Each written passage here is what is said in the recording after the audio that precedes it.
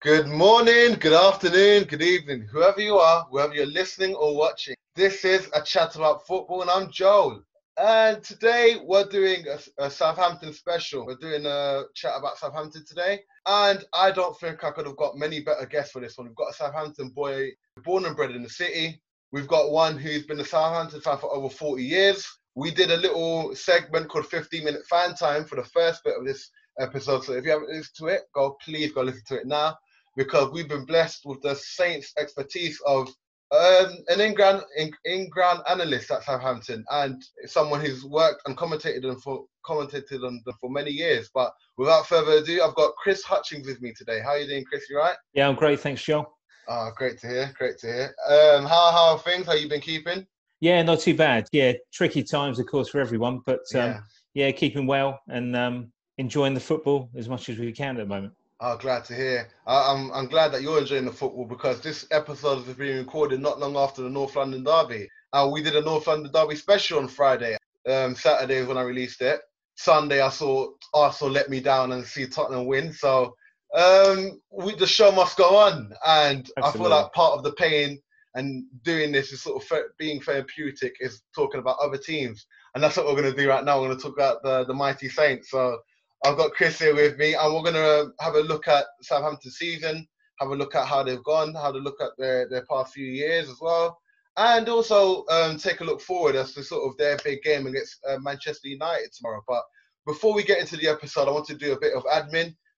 If you guys like what you listen to today, we're on Spotify, Apple Podcasts, and Google Podcasts, and you can find the name A Chat About Football Podcast. That's the exact name that the podcast goes under. And we are on Twitter and Instagram at ACAF_podcast. And we will be on YouTube in the next week or two. If you look at our social media channels, we'll update you as to when we'll be on YouTube. But until then, listen to us on all audio streaming platforms. If you like what you hear, like, share, retweet, spread the word about a chat about football, and we'll be very appreciative of all the help we can get to grow the podcast and continue to do our thing. But enough of the boring admin stuff. We've got Chris here with us. So I want to talk to you about how you found Southampton's form after the restart. Well, Southampton flew back in, Joel, with really good win away at Norwich, although a lot of people wouldn't sum that up as a tricky win, the way that Norwich had really stumbled into relegation. Yeah. But yeah, a good win. Kind of set up a lot of optimism with Southampton fans, brought back down to earth a little bit with a 2-0 home defeat against Arsenal. Yeah. But then 2 more wins and a draw after that. It's been a really strong showing from Southampton. I think looking at the post-lockdown table, Southampton sort of in the top 7 or so. So, yeah, pretty strong showing, and pretty quickly put away any outside fears of relegation out of the way. I feel like Southampton are putting some very good performances. I feel like the Arsenal performance was a bit of a blip, but I feel like especially if there's one result that catches the eye, it was that Man City game. So I wanted to ask you, what was your prevailing emotion before that game? Was it something that you felt you could take points from, or was it a bit up in the air? Well, if you look at Man City and what they've done before that game and after that game, they've been smashing goals in left, right, and centre. Yeah, been unstoppable. But the thing that's come through with Ralph Hassenhuttl, especially since the early part of the season when Southampton had a bit of a stuttering start, is that he's really organised his teams well, and got a fairly settled 11. His formation is kind of 4-2-2-2 that he likes to put out. And it was a game, I'm privileged to be at the game, the Man City game. It just felt one of those games when, rather than thinking that Southampton were inevitably going to concede a goal at some point, you just felt like every shot was going to be blocked by someone or something at that point. And it was one of the most incredible defensive displays that I've seen for a long, long time. Yeah, and we haven't even got on to Che Adams' wonder goal, that 39-yard strike as well. Yeah, absolutely. Yeah, and I'm guessing you, as sort of working the ground, tell me, please, I'm sure you must have sort of had a reaction after seeing that goal go in, or were you stone-faced?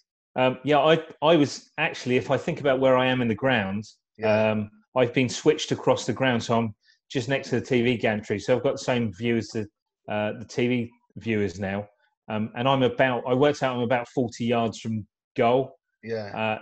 So I was in line with Che Adams as he hit the shot, and my first thought was it was going to bounce over the crossbar. Yeah. So I should have had a little bit more faith as it bounced into the roof of the net. Yeah, it was incredible for a player who's been in and out of the side this season, hadn't got a goal for his new club, a lot of pressure building up because, young player, big fee straight in from a championship club, to come up with that sort of composure to beat a world-class goalkeeper from 39 yards was a really special moment. I think that says a lot about his temperament. He's obviously stuck at it. Ralph has stuck with him as well. And you could see by the reaction of the players, I'm sure everyone who was watching on TV as well would have seen the reaction of the players, the way they rushed over to congratulate him, how much that was deserved, that goal, after the hard work he's put in through the season. Oh, definitely, yeah. I think Cheyan has been unlucky. I've seen a few performances. He's looked very bright as well. And he has been a very, very good talent. So to see him get that goal and have his sort of reward for all the endeavour he's put in the season has been sort of really been great as well. And I know that you mentioned that defence as well. Has that been, like you said, a feature of Hassenhuttl? Is that something distinctly that that he focuses on defence, or is it something where it was just a happy accident where Jack Stevens blocked every shot on that last Sunday and McCarthy saved every shot on last Sunday as well? Is it a happy accident? Well, I kind of think back. I can't help but think back, as every Southampton fan and many people who've watched the Premier League this season think back to the last Friday in September when we narrowly lost 9-0 at home to Leicester. Narrowly. In a game where Ryan Bertrand was sent off within the first 15, 20 minutes of that game. Yeah. Hassenhuttl made all sorts of changes, playing players out of position. I think Jack Stevens went to right back at one point. Jan Valery went to right wing at one point as well. Yeah. And at that stage, you had people like Yannick Vestergaard, who'd come in for a fair bit of money from Mönchengladbach in the summer. I think he was still trying to find his way of how to organise the team. It was almost like he was shocked into getting things absolutely spot on. And that back four that he's now settled on, Valery played against Norwich and Arsenal, had a poor game against Arsenal, looked a little bit shell-shocked against Arsenal. They were really running hard at him. But I think Kyle Walker-Peters has suddenly come to the fore. He's come into some real form on loan from Tottenham. Yeah. Jack Stevens and Bednarek have been the preferred two in central defence for some time now. I say some time, but looking back into the early part of 2020, that helps. Partnerships in positions like central defence, central midfield, up front, are always good if they can build a partnership. Yeah. Ryan Bertrand is Ryan Bertrand. He's dependable, and again, he's come into some form. And McCarthy behind him is edged ahead of Angus Gunn. So I think that back five, Ralph has stuck with it. They've obviously done a lot of work on the training ground and organised themselves. And if anyone was out of position, they were covered. There was someone covering their back. So it's been a lot of hard work. I know from a lot of reports that Hassenhuttl put a lot of work in through lockdown. There was no respite for the players in terms of the type of information he was feeding through to them and the type of kind of lockdown fitness regimes and plans that they had to go through to keep on top of things. And it really showed when they came back against Norwich. And I think the cherry on the cake really was that Man City performance. And what they didn't do, they didn't overpress in that game. I think you can overpress. You can try and overpress City. You can't. You're not going to outplay them. You're not going to outpass them. They're going to have a million more passes than you in a game. That's the gimme, really. But Southampton pressed when they were forward. If they're a little bit deeper, they sat back and said, "Okay, you can play in your own half, but you're not going to play in our half." And play that really well. And when they brought on the big guns, the De Bruyne's, Foden came on. The movement was fantastic from Manchester City, but Southampton just organised them well. Two banks of four. The forwards coming back as well and helping out. How many times do you see Danny Ings clear from corners this season? Kind of sums that up. Yeah. And just a brilliantly organised defensive regime. And a lot of credit, I think, will go to Hassenhuttl for, after coming through that Leicester defeat, the board sticking with him, surprisingly. Not many managers would have kept their job after that sort of result. And he's had the time now to work on it. They've let him work on it and the players go on with it. And it's really starting to come through now. Yeah, I think it's been great, really. And it's funny because that Man City result, we're talking an awful lot about the Man City result, but I think the reason why it stood out for me is because Southampton, as I'm sure you would know, having worked at working at the ground, their home form was quite poultry, really. I think to date they've got 17 points from their home games, which is one of the fewest sort of lowest records in the Premier League as well.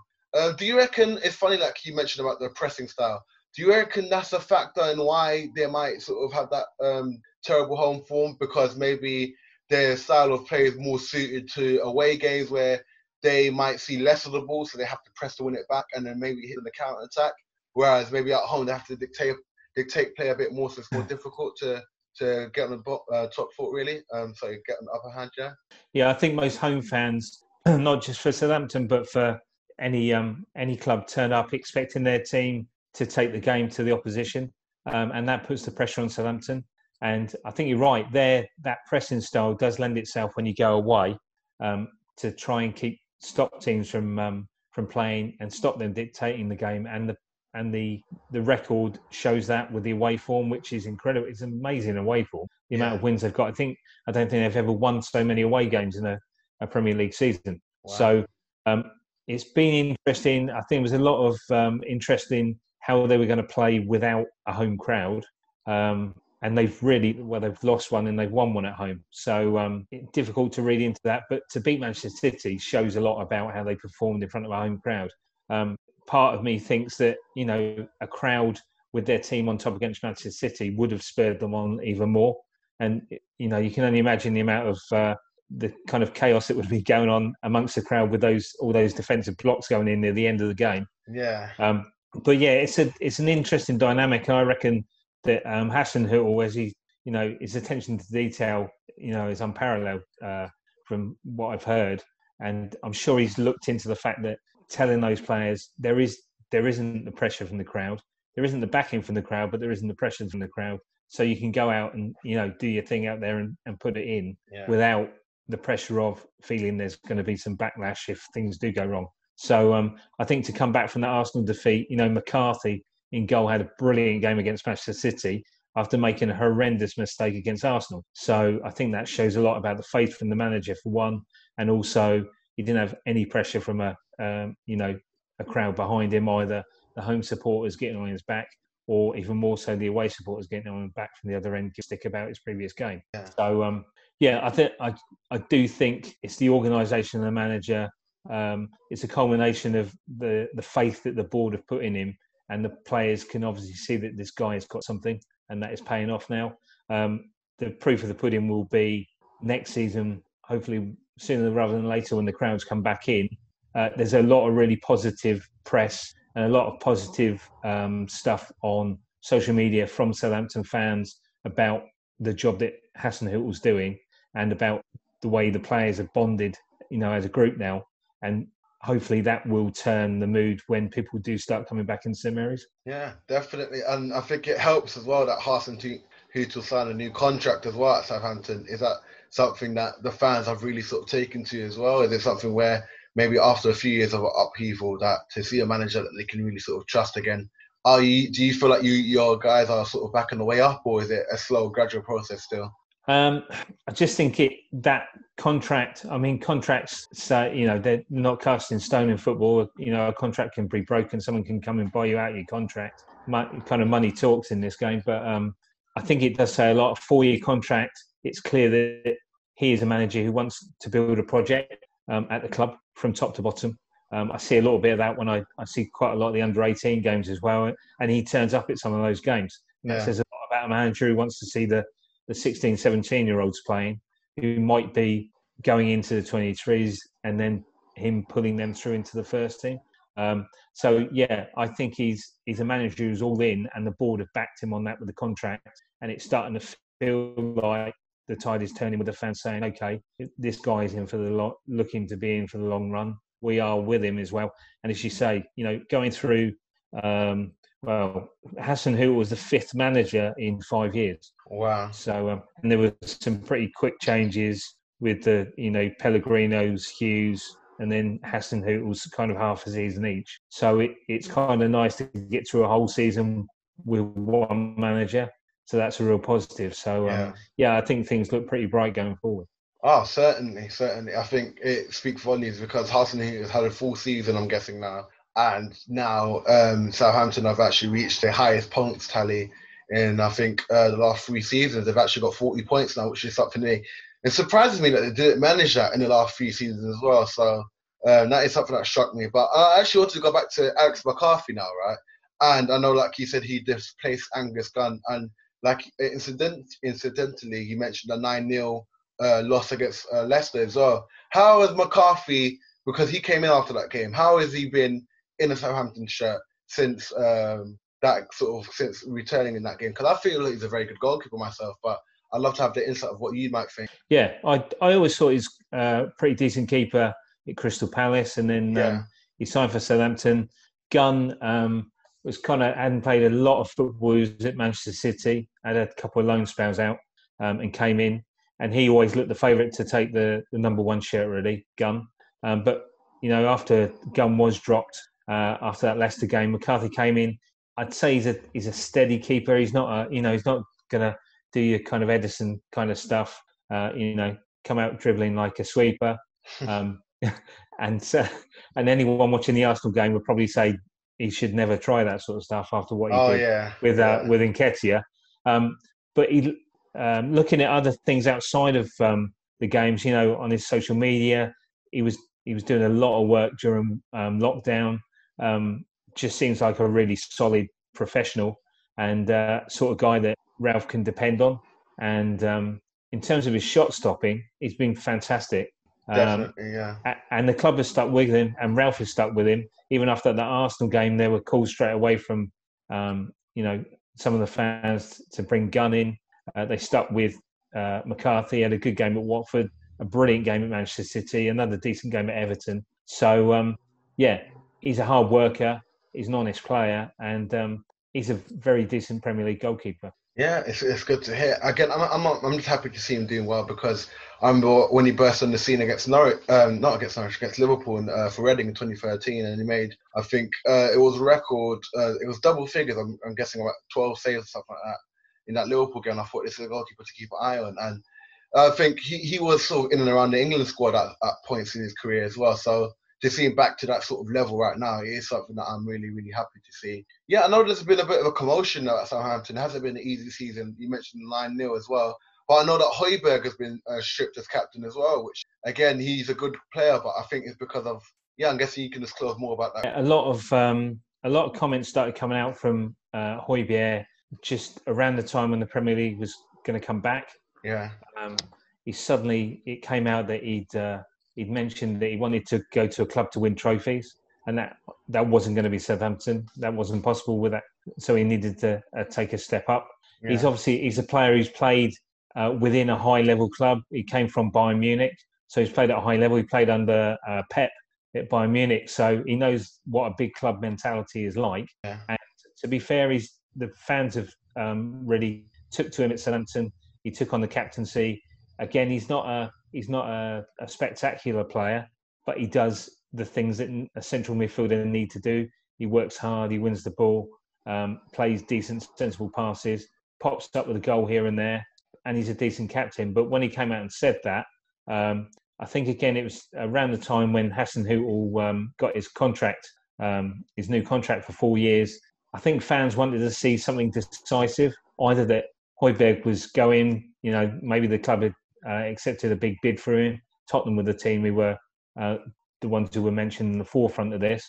But Hassenhuttl did do something decisive. He came straight in and said, I can't have a player who is within the last year of his contract and is obviously looking to leave the club, taking the club forwards as a captain.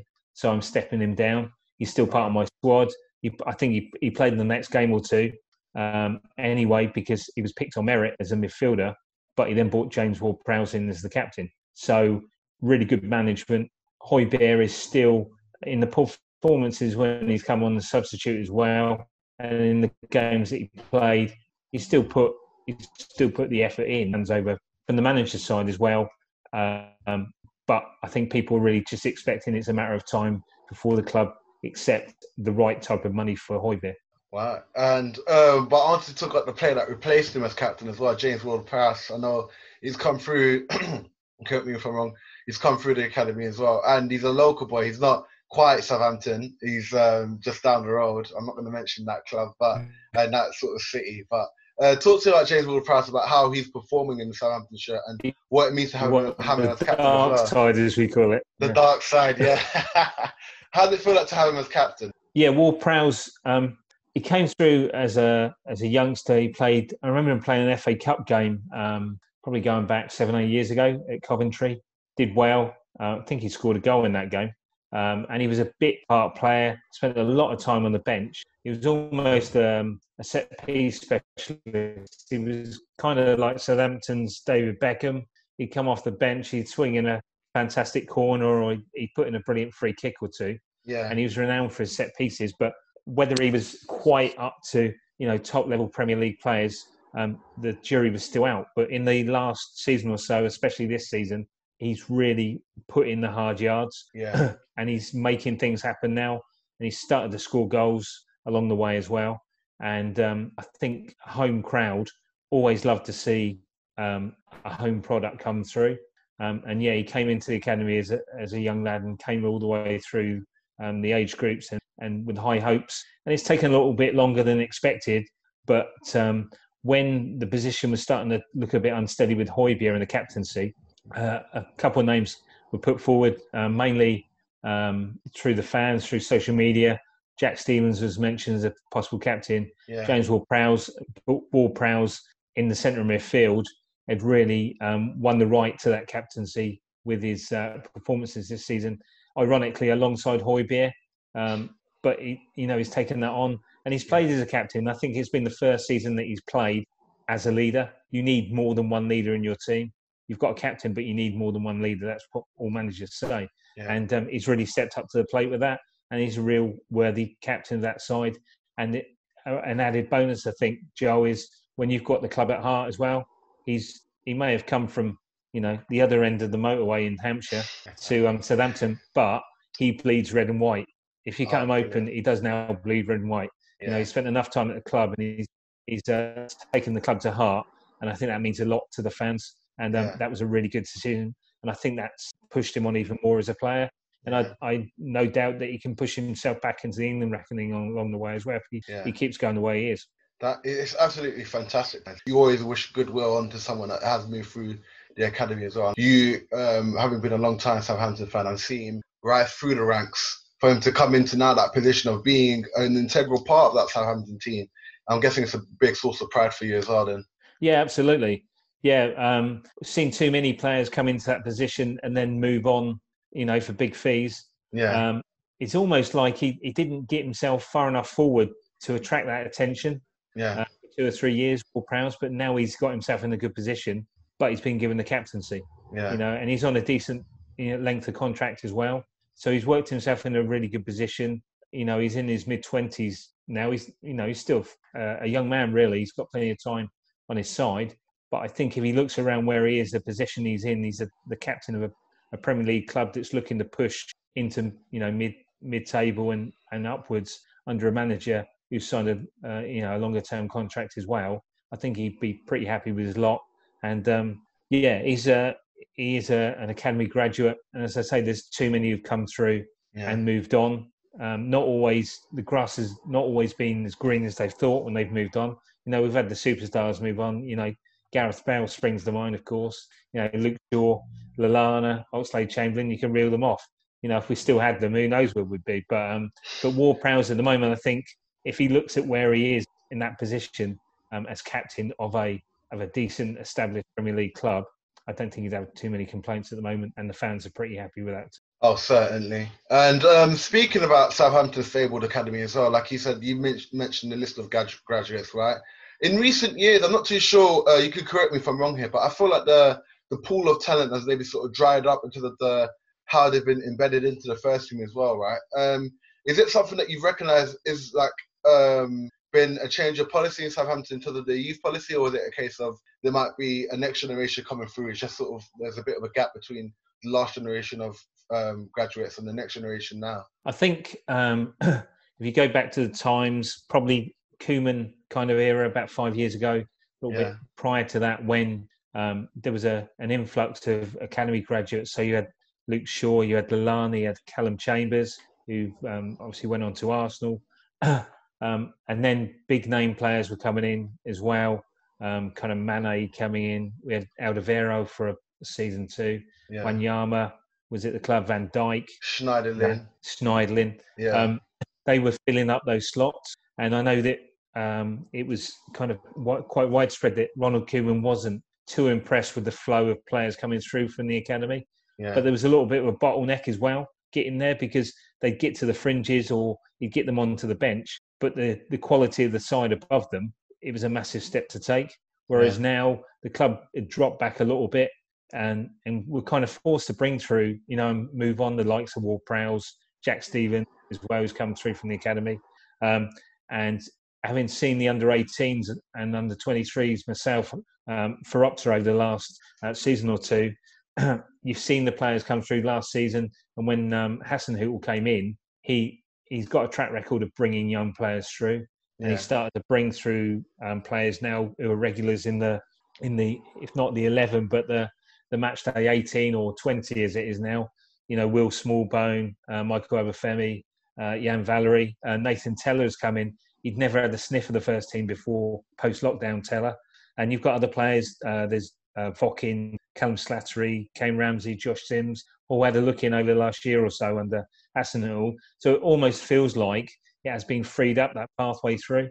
Yeah. And those teams at under 18, under 23 level have started to perform to a good level, a better level over those last couple of seasons. Yeah. And even the last couple of games, if you look at the bench, there's a few names that will be unknown to other Premier League fans, but to someone like me who sees a lot of under 18, under 23 football, the likes of Will Ferry, Alex Yankovic, they've been bubbling under the surface and they're getting a chance now. And I've no doubt that they will take their chance. They will be given their chance by Ralph.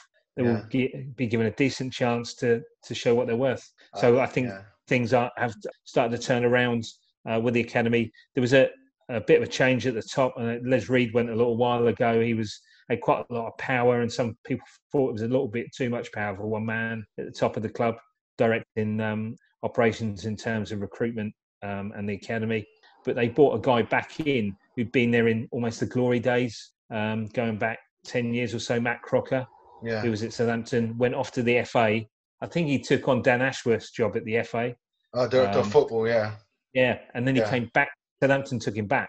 So he's now back in charge. And I think there's a clear relationship between him, the lower reaches of the academy, and Ralph at the top of the playing tree to move these players through and give them the chance if they're showing their worth.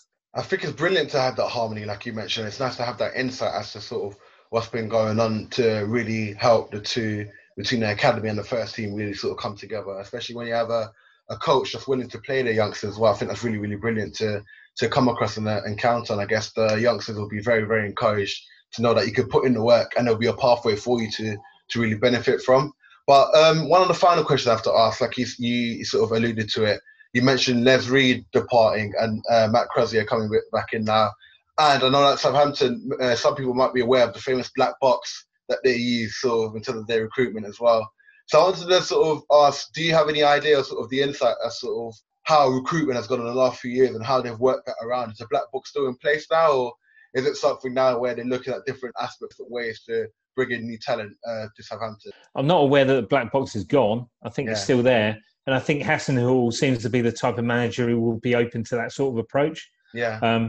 The talk of when things were big with the black box of, when Southampton were bringing in these players like Van Dijk, bringing in Van Dijk at 11 or 12 million pounds, which seems ridiculous to then sell him on at 75 million. Is amazing recruitment and it's amazing business sense.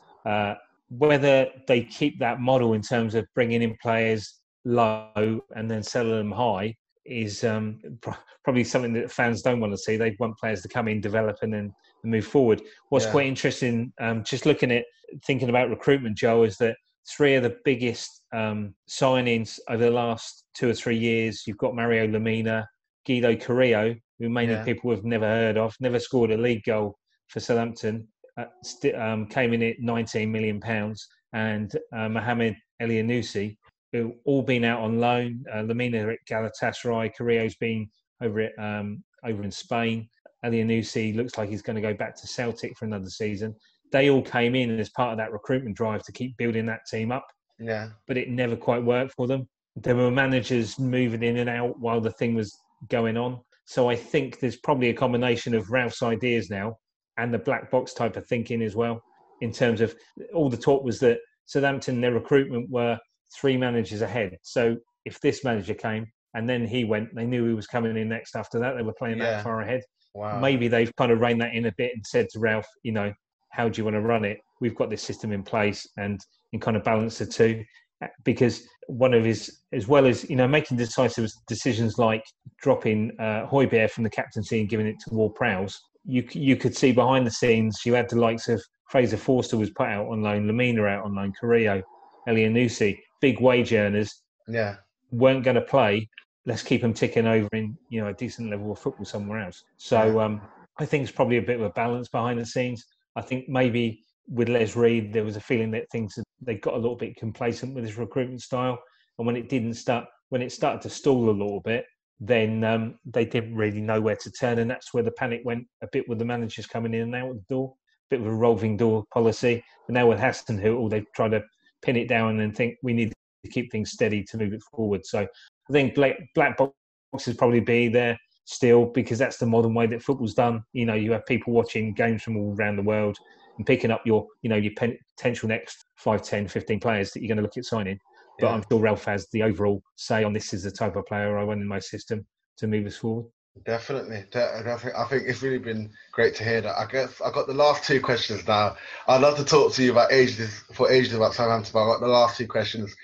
First one is about a certain Mr. Danny Ings. He's blessed of the Saints with 19 league goals this season. And I'm sure you've been thrilled to see your boy for Southampton come and take the league by storm. What do you reckon has been responsible for his goal glut in this season? Yeah, just talk about Danny. Let's go for it. Let's talk Danny. Danny's spot. He came in on loan initially in 2018-19 in the January with a view to join for about £20 million from Liverpool. Local boy. He was born locally, started at Bournemouth. He was rejected by Southampton as a youngster. These things happen, but I think it shows a lot of character to come back from that sort of disappointment, to be rejected by your hometown club early on, and then to come back. He started at Bournemouth, built his way up through the leagues, had a decent move to Burnley, and then got a massive move to Liverpool. And really, when you hear people talk about his time at Liverpool, he didn't do anything wrong, really. He just kept getting horrible injuries. Yeah, definitely. He had a horrible record of injuries. But again, I think it just shows the measure of him as a man, as a professional, that he keeps coming back, and he's coming back stronger. I mean, he got into the England squad as a Liverpool player and got his only cap, and then got injured again. I think when there was talk of him coming to Southampton, so we're talking 18 months, 2 years ago now, there was a lot of people were passionate about that. In the same way as we were talking about players coming through from the academy, it's like, a hometown boy finally coming home. Yeah. And you could see by the sort of stuff that was coming out from Danny Ings, every interview when Southampton was he couldn't stop smiling. It was like they signed him as a 7-year-old, not as a guy in his mid-20s. Yeah. So he's so passionate.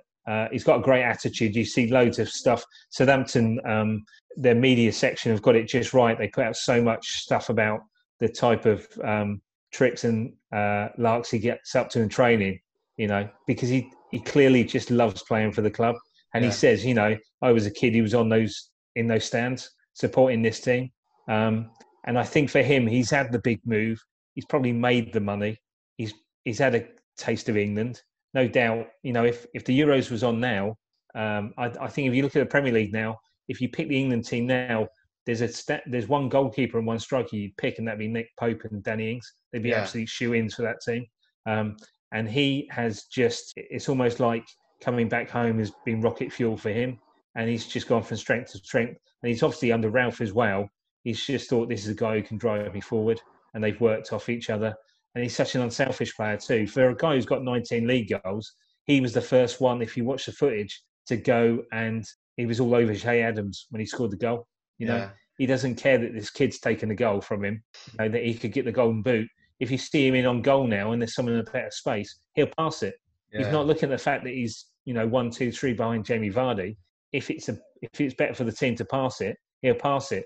If he can score, he will score, and he's ruthless. And he has been this season. He's been outstanding. So I think it's been a perfect storm for Danny Ings coming home to Southampton, and he's been phenomenal.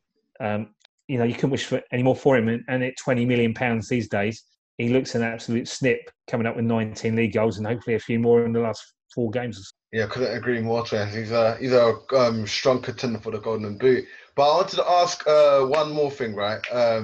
Danny Ings, I know that he, for example, he's scored 19 goals. He's scored them in a variety of ways, right? And I heard something on Match Today about how his goals have come. I think he's the goal scorer that's benefited most from defenders' mistakes, right? But I wanted to ask you, especially as someone that works with Opta, are you able to sort of give us a little insight into sort of the type of chances or the type of goals that Danny Ings scores? Like, have you noticed that there's a certain way that he scores goals that might be different to how, let's say, Ricky Lambert scored in the past, or Graziano Pella, or a Charlie Austin, or Manolo Gabbiadini, for example? Yeah, kind of looking back, saw a lot of those players as a commentator and as an analyst, Joel. And yeah, they are distinctly different. Charlie Austin you needed to put it in his range, really. He had an operating range around him, and if it was put in there, he was lethal. If it was just outside, he struggled. That kind of off-the-ball work, Danny Ings off the ball, his movement off the ball is tremendous, and he's willing to run for the ball as well and make things work. And if he doesn't make the chance for himself, he'll willingly make it for someone else. He's a selfish striker who's also a team player. It's an interesting balance, but he's got it spot on. You've got Shane Long in the team, who's the ultimate team player. That guy will run miles and miles and miles and doesn't get many goals. Yeah. But the crowd love him, and players like Danny Ings will love him too because he does so much work for them. Shea Adams as well. He's run miles this season. He's got 1 goal so far. But I'm sure Danny Ings appreciates him in the way that, when he got his goal, he ran over to him. So, yeah, Danny Ings, Ricky Lambert was a player who was a talisman. I think also at the time he came in as a £1 million player in League One, which 10 years ago was unprecedented. He was a lower league striker who'd never done it at the, higher than League One. Yeah. He wasn't in the best shape, but he had something, and he pulled the team up on the way through. Gabbiadini came in. He was a good finisher, quick, good finisher, but it was just that stickability. Whereas Danny Ings will keep working, and he's almost, if he can't get the shot in, he's quite willing to bulldoze you into submission or your goalkeeper into submission, because the bulk of his goals have been he's either cutting from the left and bent one into the far corner, or I think the start of the season, a high percentage of his goals were closing down keepers within their own box, as you mentioned, and causing mistakes. And he's an absolute pest in that way. And I think that's what people really like and really admire about him. He is a goal scorer, yeah, but he's not a goal hanger. He will work and do whatever it needs for him and the team to score those goals. So I think in terms of Lambert could score from anywhere. He could score from outside the area. He took all the penalties.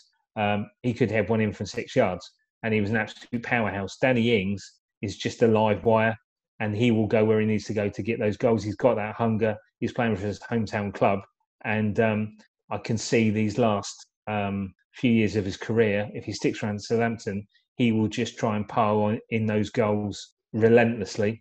And if the rest of the team chip in with some as well, and he's part of that, it'd be as much delighted as he is, because at the end of the day, it's his hometown team winning games, and that's what he enjoys. So, yeah, I think there's differences with Ings. He's one of those players. We've had hard-working players. We've had people who had flash-in-the-pan goal-scoring streaks, but this guy's got the lot.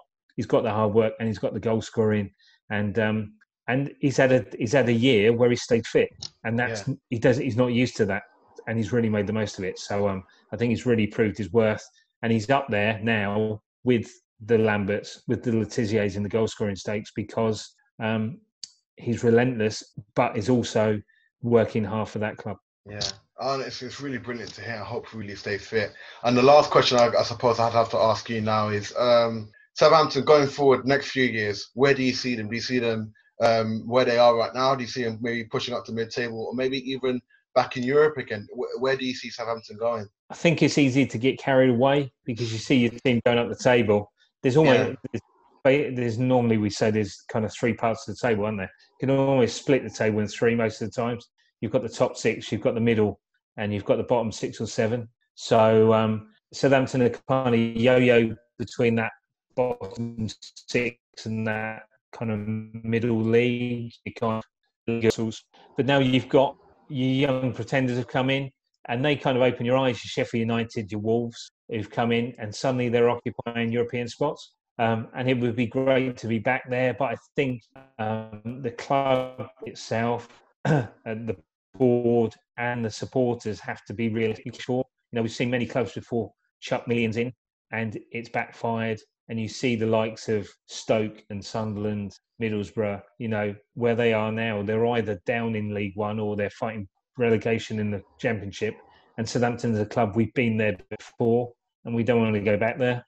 I think it's a time to consolidate at the moment.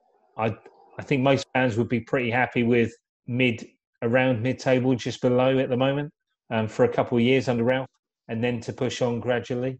But there's obviously opportunities to get towards those European walls, and I don't think Southampton supporters would think we're too much different from those clubs. We've got a decent-sized stadium, decent supporter base, and we're more established in the Premier League than any of those three clubs put together. So, no reason if the board back Ralph in the right way, they managed the flow through from the academy that we've mentioned, and just make some sensible decisions, and the fans stay patient. That I'd say across that length of Ralph's contract, so that's considering, it's only 3 or 4 years ago that we were knocking on his door. So no, I don't think you'd be too hasty and say, we'll be knocking on that door next season. If it comes the opportunity, take it. But I think just gradually build on what you're doing at the moment. It's a good foundation, and keep building, Ralph. Definitely. And Chris, one final small question. Score prediction for tomorrow? Oh, heart against head. I've got the form down in front of me, Joel. Man United have won 4, drawn 1 since post-lockdown. Southampton won 3, drawn 1, lost 1. So not too much in it. I think that obviously, we've beaten Manchester City. I'm kind of thinking 1-1. 1-1. I think we'll have to score. Yeah. But I think that defence, if they're on form, they can stop most things. So I'll go 1-1 tomorrow night. I'll be coming to you tomorrow if it is 1-1 because Rashford, Greenwood, and Martial, if they've got the answer to stop them, mate, I'll be literally picking your brains to see what we can do to spread that knowledge across the Premier League. But I'll just throw the 1-0 win against Man City back at you every time. I'll take you at your word for that. But anyway, Chris, it's been an absolute pleasure having you on. Thank you so much for making the time. We meant to do this episode as soon as Southampton beat City, but you know what? It's fine. Better late than never, innit? But again, thank you, Chris, for taking the time to sort of come on with us, and it's been an absolute pleasure. Guys, again, if you are listening and you enjoyed what you listened to, please take the time to listen to us or spread the word that we are on Spotify, Apple Podcasts, and Google Podcasts. We're on Twitter and Instagram. Follow us at ACAF_podcast. We'll be coming with a lot more episodes in the next few weeks. So if you like what you heard today, we'll be coming with a lot more to sort of bless you with these next sort of few weeks. But again, thank you all for listening. Thank you again to Chris. A massive thank you. I know that I'm wearing blue, the Portsmouth colours, but he's managed to overlook that. So I'm really grateful for that. But again, guys, thank you for listening. It's been a chat about football. And we will catch you soon. Thank you and goodbye.